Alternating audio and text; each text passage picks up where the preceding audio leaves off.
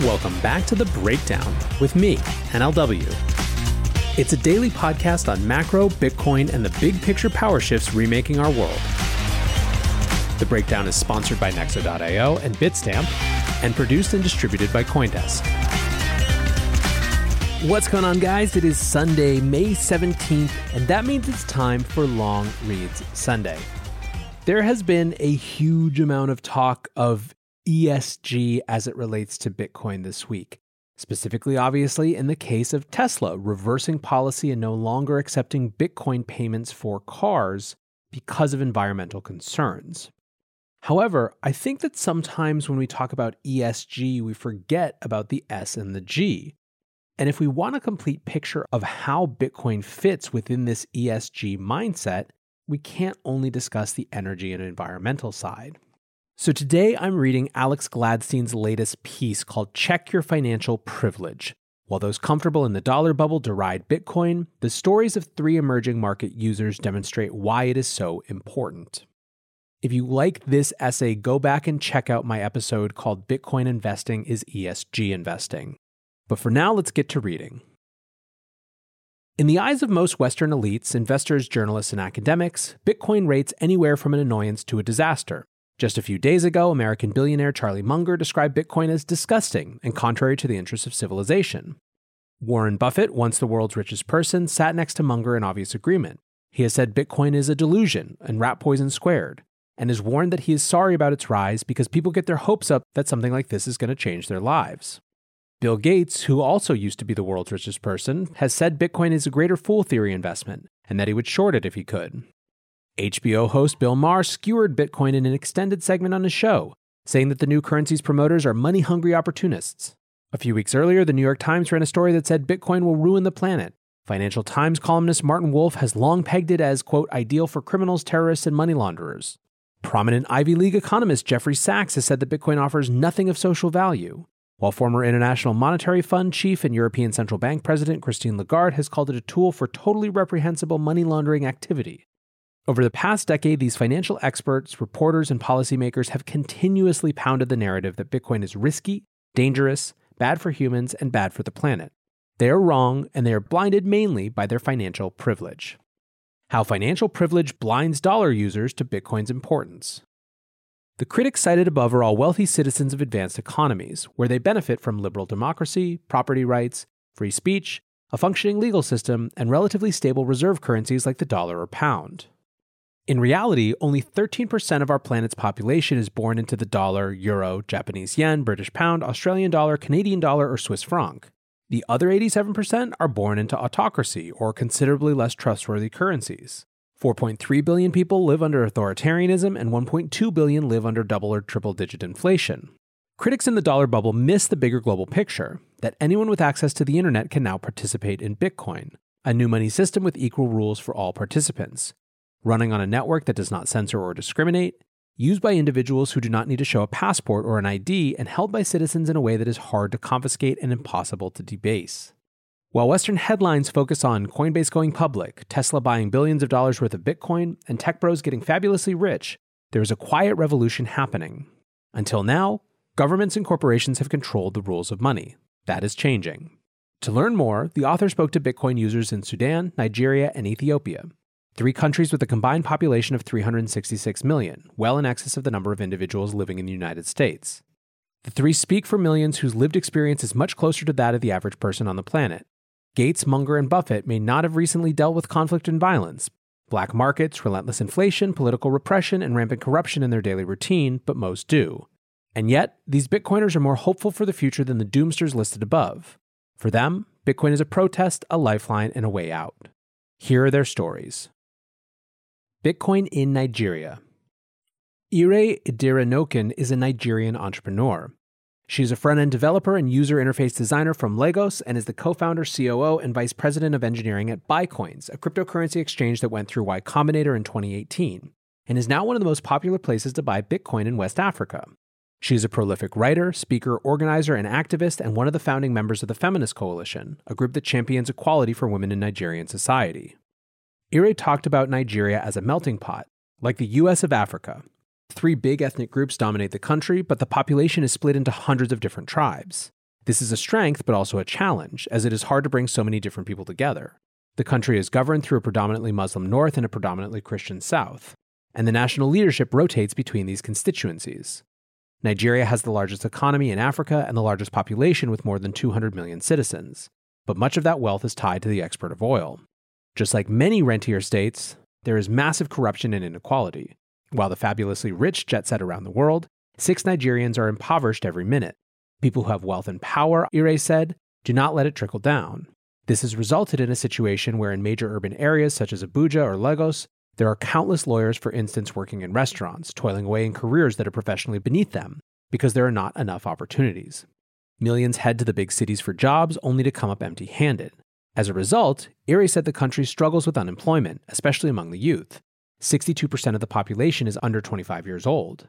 Out of this crisis, however, are upsides. She credits Nigerians with being incredibly entrepreneurial. People do what they need to do to get by, and having a side hustle, she said, is natural. Part of this need to hustle relates to the country's economic situation, where the official inflation rate now stands around 15%, with food inflation even higher. In her personal experience, Ire has seen the naira decline from $100 per dollar to $500 per dollar. People, she said, are quite aware that the elites are stealing from the citizens through debasement. It is expected. So much so that when one's family or friend gets a government job, she said, there is an assumption that they will provide for you and a circle of others. The money trickles down through nepotism, and the people at the top get fat. This is an example of the Cantillon effect in action, where the closest to the point of money creation benefit at the expense of the rest. Growing up, she saw people try to keep their money in dollars or send it abroad to buy real estate. This was how Nigerians could protect the fruits of their time and energy. But only a handful had these options. Now, Bitcoin is changing the game, allowing more people to save like never before. Anyone with internet access now has an escape from their unreliable and exploitive national monetary system. Ire got her start in Bitcoin with a Coinbase account in 2016. She and her friends initially thought, could we use this new technology to send money abroad? As it turned out, Bitcoin was easier and faster for sending money from Nigeria to the US than traditional means, so she decided to launch Bitcoins. Paystack, the Nigerian tech giant, was just a few years old then, and she is grateful that it existed at the time, as it allowed Bitcoins to reach customers and create an experience that otherwise would have been impossible. At first, the payment component of Bitcoin was what really attracted her. The idea that it could be easy instead of hard to send money from one place to another, skipping over national borders. This, she thought, is something Bitcoin can fix. Beyond the exchange itself, Bitcoins also released an app called Send Cash. At first, it helped people outside of Nigeria send money home. Perhaps a family member moved to the US and they want to send dollars back. The recipient would normally need a domiciliary account in dollars, but Ire said those are difficult to open. Even then, going from dollars to naira can be hard. They thought, could Bitcoin help streamline the process? With Send Cash, users in the US send Bitcoin to the app and it deposits as naira a few minutes later in any Nigerian bank account. Today, the app also sends naira to the US or Ghana, all using Bitcoin as a payment rail. Ire said that around 45% of the Nigerian population has internet access. So is her mission worth it if a majority of Nigerians still cannot even access Bitcoin? She said this is a dilemma she often ponders. There are countless IDPs, i.e. internally displaced persons across Nigeria, who cannot accept cryptocurrency because they do not have a smartphone. In the end, she said, the work and the mission is worth it, because even though there are many who do not have a feature phone or smartphone, there are millions who do, and those individuals are sharing access to smart apps with those who do not have them. As for the Gates and Buffetts of this world, Ire said that some of Bitcoin's critics may have valid points to debate around, for example, the environmental impact. But she takes issues with Western elites saying there is no upside, or that it is a Ponzi scheme, or that it is just for fun. They do not understand, she said, how important Bitcoin is for those who cannot get dollars. For billions, they are trapped in a flawed currency that does not fulfill the purpose of what a currency is supposed to do. For many in Nigeria and beyond, Bitcoin is providing another option and solving real problems. Is it just helping the rich? Ire laughed and said that is not the case at all. It is providing employment. It is helping people convert their naira to other currencies. It is enabling commerce where it was not previously possible. With the Feminist Coalition, it helped people overcome financial repression and the freezing of activist bank accounts. This is not, she said, just a case of people sitting around watching the price. Moving forward, Ire thinks more education is essential. Nigerians are still very misinformed about Bitcoin. The main reason they know about it, she said, is because the price keeps going up, and many do not see past that. Scams are a huge obstacle. Finally, though, she said, people are beginning to understand. They know Bitcoin is volatile, but they see that it goes up and to the right over time, instead of down and to the right like the naira. She also wants to focus on building bridges and ramps between the naira and cryptocurrencies. Bitcoins works with a naira stablecoin, the NGNT, which she said can also be helpful to people without traditional bank accounts. And building on and off-ramps matters because the Nigerian government has Bitcoins and other exchanges in its crosshairs. Recently, the regime pronounced Bitcoin as not legal tender and said banks should not hold or treat it as such. They later clarified that individuals could still trade, but have pressured regulated financial institutions to stay away. Bitcoins has been struggling to hold Naira because banks do not want to work with it. For now, Ire said it has shifted to a peer-to-peer solution. When users need to go in and out of Naira, depositors and withdrawals are matched in a marketplace. Ire does not actually think it is possible to effectively ban Bitcoin. The most the government can do, perhaps, is what it has already done, forcing institutions to stay away. But it cannot stop individuals from using hardware wallets or conducting peer-to-peer activity in a place like Nigeria. No one, she said, can stop me. It is like saying it could ban Facebook, she said. It could shut down the internet, but that would have disastrous consequences for the whole nation. What the government should be doing instead, she said, is trying to understand Bitcoin and working with exchanges to allow Nigerians to connect to the world around them. Ire does not think government should have an adversarial attitude. In fact, she believes Bitcoin can help. Maybe it would even be a good thing if the Nigerian government figured out Bitcoin before other nations. But, she said, for the moment, it is not even close to understanding how Bitcoin works.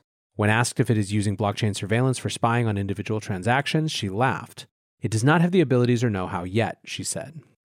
As for the future, Ire is hopeful because she has seen Bitcoin's potential. She watched it shine in the context of human rights and activism. Last October, in the middle of nationwide protests against SARS, a notorious special police unit that was terrorizing citizens across the country, the feminist coalition began accepting donations via Flutterware, a fintech product. This started off well enough, but then the regime started cracking down. Its bank accounts were shuttered. Bitcoin was the only option left. There was no other way to receive, store, and spend money. For Ire and her co-founders, this was an eye-opening moment.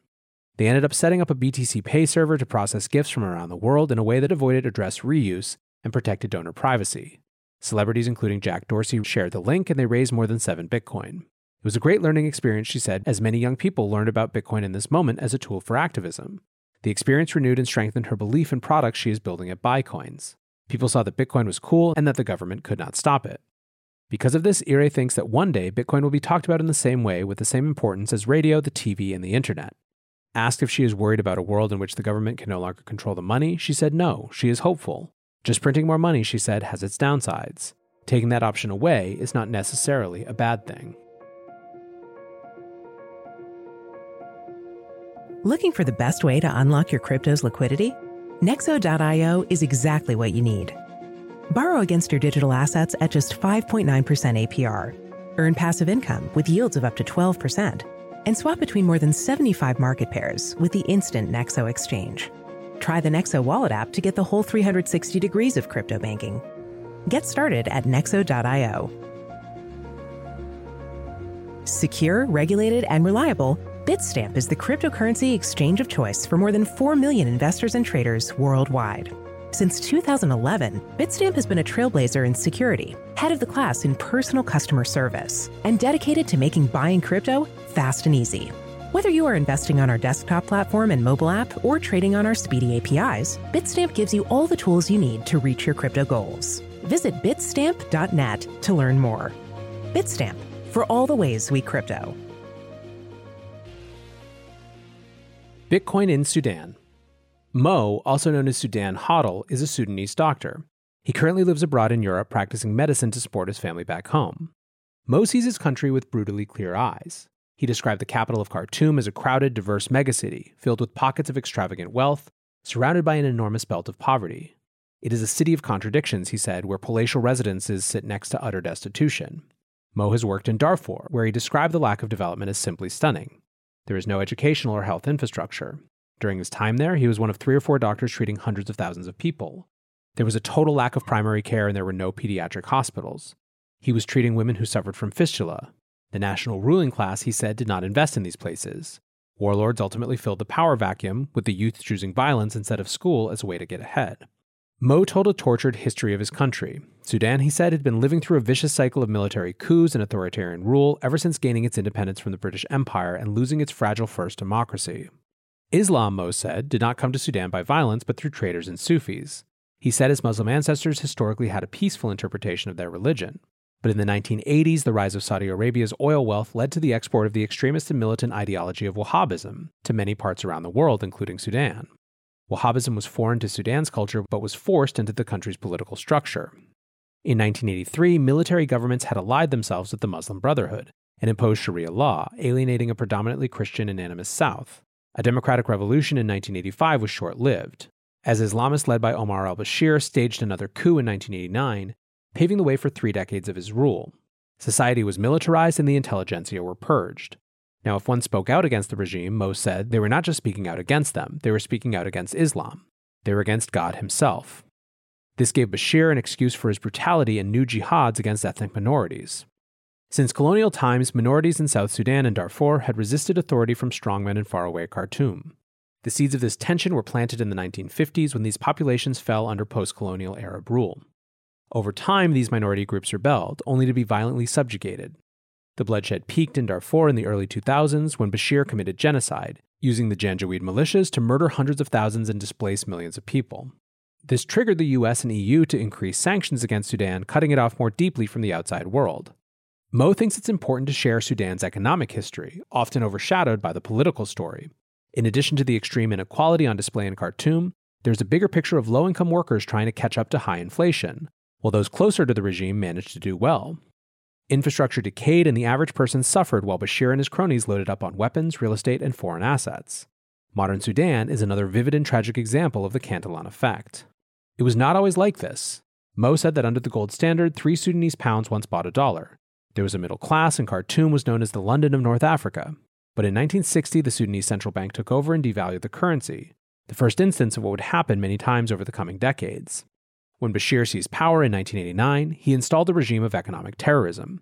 To instill fear in the population, he chose to make an example of a young man named Majdi Majoub, who was a single child living at home looking after his elderly parents. A Christian minority in a community of traders, Majdi had possession of a few thousand US dollars in his home, the result of many years of family commerce. Bashir created a new special economic division, sort of secret police, that would go home to home searching for foreign currency or gold. When the jackbooted thugs came to Majdi's house, they found his savings and arrested him. After a show trial, he was hanged, sending a message to the population. If anyone tries to use anything but the Sudanese currency through our banking system, if anyone tries to own their own money, they will get the death sentence. Even today, according to Mo, many Sudanese are fearful of using dollars or storing money at home. At the same time, Bashir launched a tribute system to finance his activities. On top of what was taken through traditional taxation and seigniorage, citizens had to pay a portion of their income to help the martyrs of their dictators' wars. The secret monetary police would spy on individuals, freeze bank accounts, confiscate assets, and impose made-up fees on merchants. No reasonable suspicion was required. Mo calls it a system of national extortion. As far as the currency itself, Mo recalled several times in his life when the system was overhauled. In the late 1980s, his family was living abroad in Saudi Arabia, and when they visited home, a quarter of a Sudanese pound could buy a sandwich or a tasty snack on the street. But after 1992, when Bashir changed the haram and colonial pound for the Islamic dinar, those quarter pounds became worthless. The mid-1990s saw massive inflation, with the official rate of the dinar going from $400 per dollar to more than $2,000. Many years later, in 2007, Bashir decided to ditch the Islamic facade and switch back to the pound. Citizens had a small window to redeem dinars for the new currency, after which they were no longer legal tender, forcing citizens to surrender their savings or watch it disappear. Today, after a series of devaluations and constant inflation, a Sudanese pound will officially obtain around $0.0025. According to Mo, inflation is 340%. While the average citizen watches as their wages stagnate and living costs rose, Bashir and his cronies accumulated billions and saved them in foreign currencies, locked away in Swiss bank accounts. Today, the new Sudanese government is struggling to regain all that was looted and lost in the past 30 years. In the spring of 2019, in a stunning example of people power, the Sudanese population finally pushed out Bashir. Since then, a fragile reform government has been in place, where military leaders of the old regime share power with the technocratic civilian government. People were initially optimistic about the change, Mo said, but the reality is not meeting their expectations. He says the IMF has a deal to help give $5 per month to Sudanese families, and in a country where some only make $1 a day, this seems significant. The problem is the families are not paid in dollars but in pounds, so the value disappears after a few months. The sanctions levied on the Bashir regime are now gone, but most fintech products and payment apps are still not available for Sudanese, as corporations shy away due to risk management. It is clear that in some places a political revolution is not enough. Toppling a tyrant like Bashir is a historical and incredible achievement, but people are still suffering. So some, like Mo, are turning to Bitcoin. In 2015, Mo first heard about this mysterious internet money, as he put it, on YouTube. He spent countless hours watching Andreas Antonopoulos videos and read through the Internet of Money, which helped him understand the why behind the new currency. He started using it while working abroad, exchanging euros for Bitcoin over PayPal on local Bitcoins. He kept things small and mainly to himself, but in 2017 he started talking to friends and family. He told them, "This is going to be part of our future." Many of them are now saving in Bitcoin. As of today, Mo estimates that 13 million of Sudan's 43 million people have internet access, and he thinks that in a few years the number will top 20 million. There are more and more people coming online, and there are now smartphones even in remote regions like Darfur and the Nuba Mountains. People are plugging in everywhere. He said that the Sudanese who do already have smartphones have an extended responsibility to help others with their privilege. In his case, he has a large extended family that he supports. Where there were once financial walls cutting off Sudan from the world, Bitcoin has made bridges. It is now easy for Mo in Europe to send money back to his friends and family.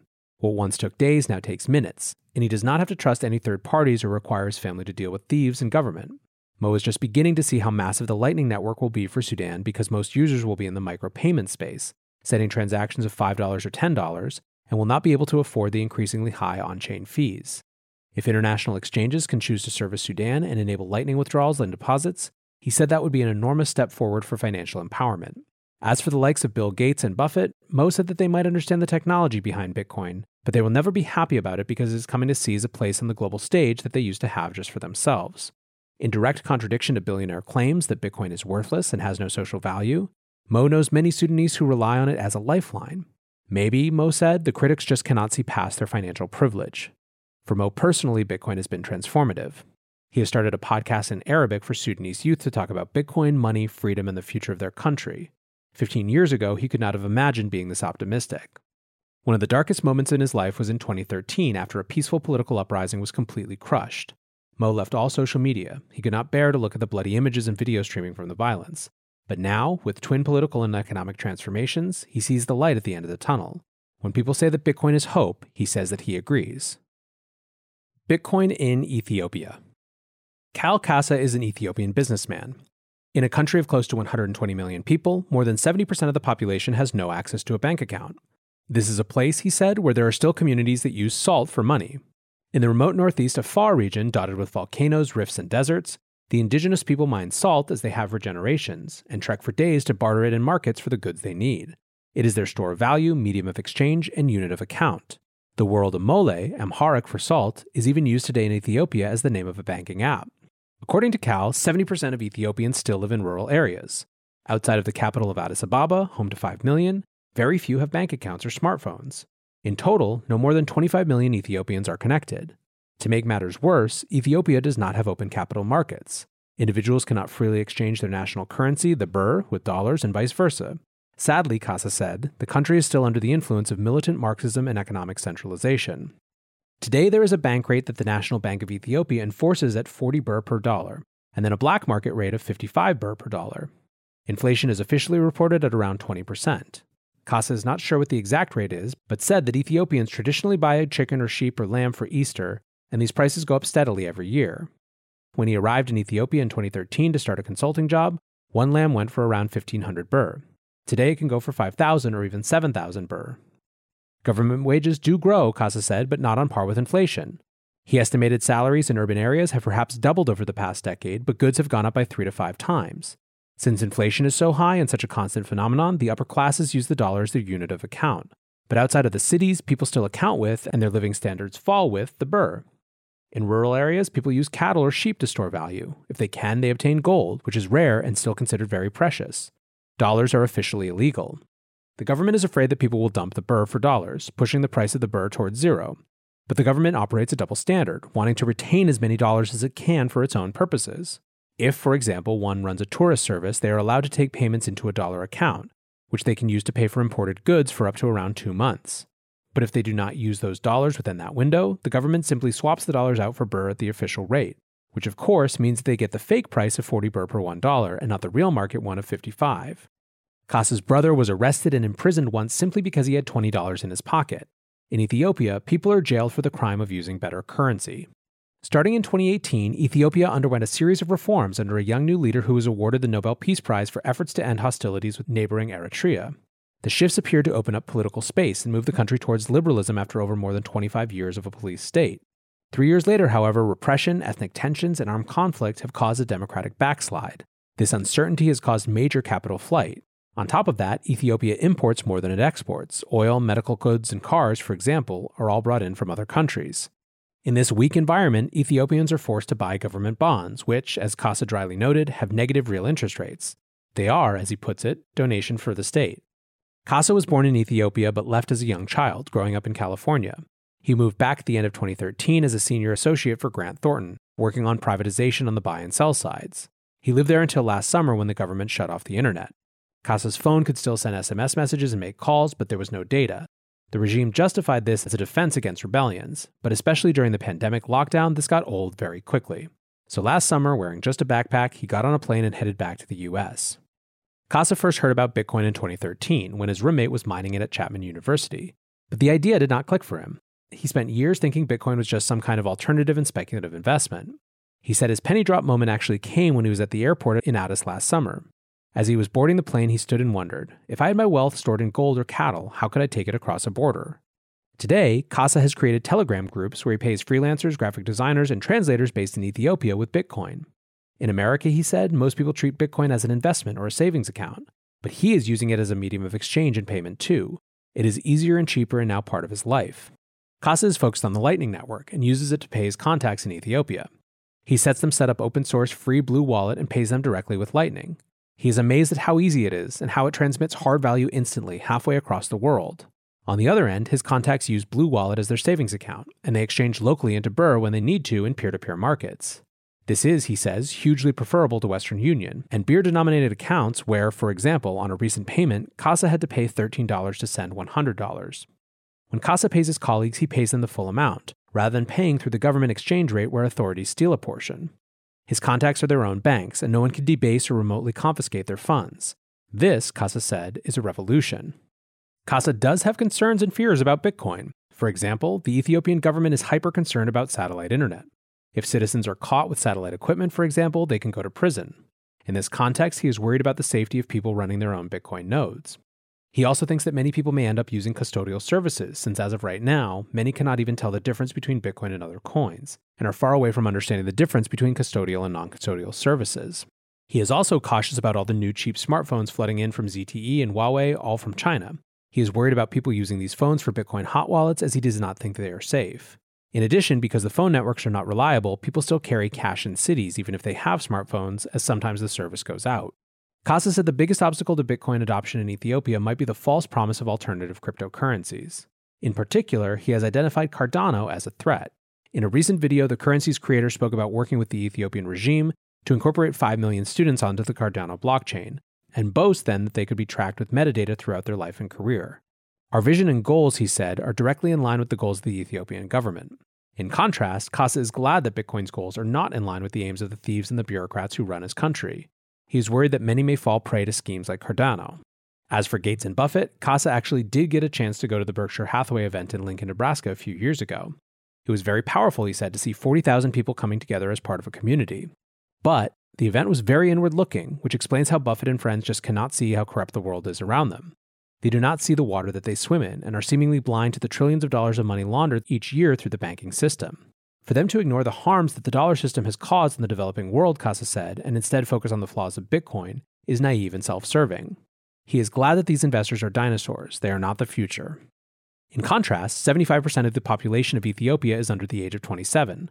Once they start using Bitcoin, Kasa thinks they will spread the technology quickly to friends and family. Adoption will not take decades, but years. When he moved back to Ethiopia in 2013, there were about 5 million people online. Now there are about 25 million. In the next 5 years, he expects a majority of the population will be connected and for Bitcoin to follow. As far as priorities, Kasa thinks spreading education is most important. He's currently working on translating the Little Bitcoin book into Amharic. As far as he knows, there is no other Bitcoin content translated as of yet into Ethiopia's 3 major languages. When asked if he is worried about the government cracking down on Bitcoin, he said that it will be hard to get in the middle of a hardworking Ethiopian and a better life. The population is young, agile, creative, and adapting. It will not be stopped. People, he said, are sick of poverty and earning money only to see it depreciate. Today, Ethiopians are at war with each other. We are fighting ourselves, Kasa said.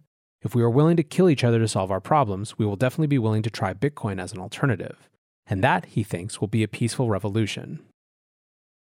After reading the stories of Ire, Mo, and Kasa, and witnessing how Bitcoin is so valuable to people outside of the dollar bubble. Compare this with what Munger, Buffett, Lagarde, Sachs, and others say about Bitcoin, that it is something with no social value, that it will just get people's hopes up only to let them down.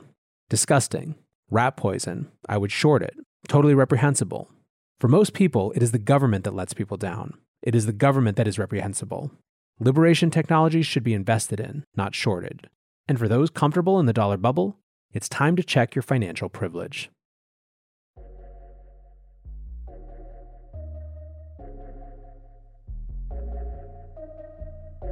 We're witnessing the greatest paradigm shift in finance in modern history.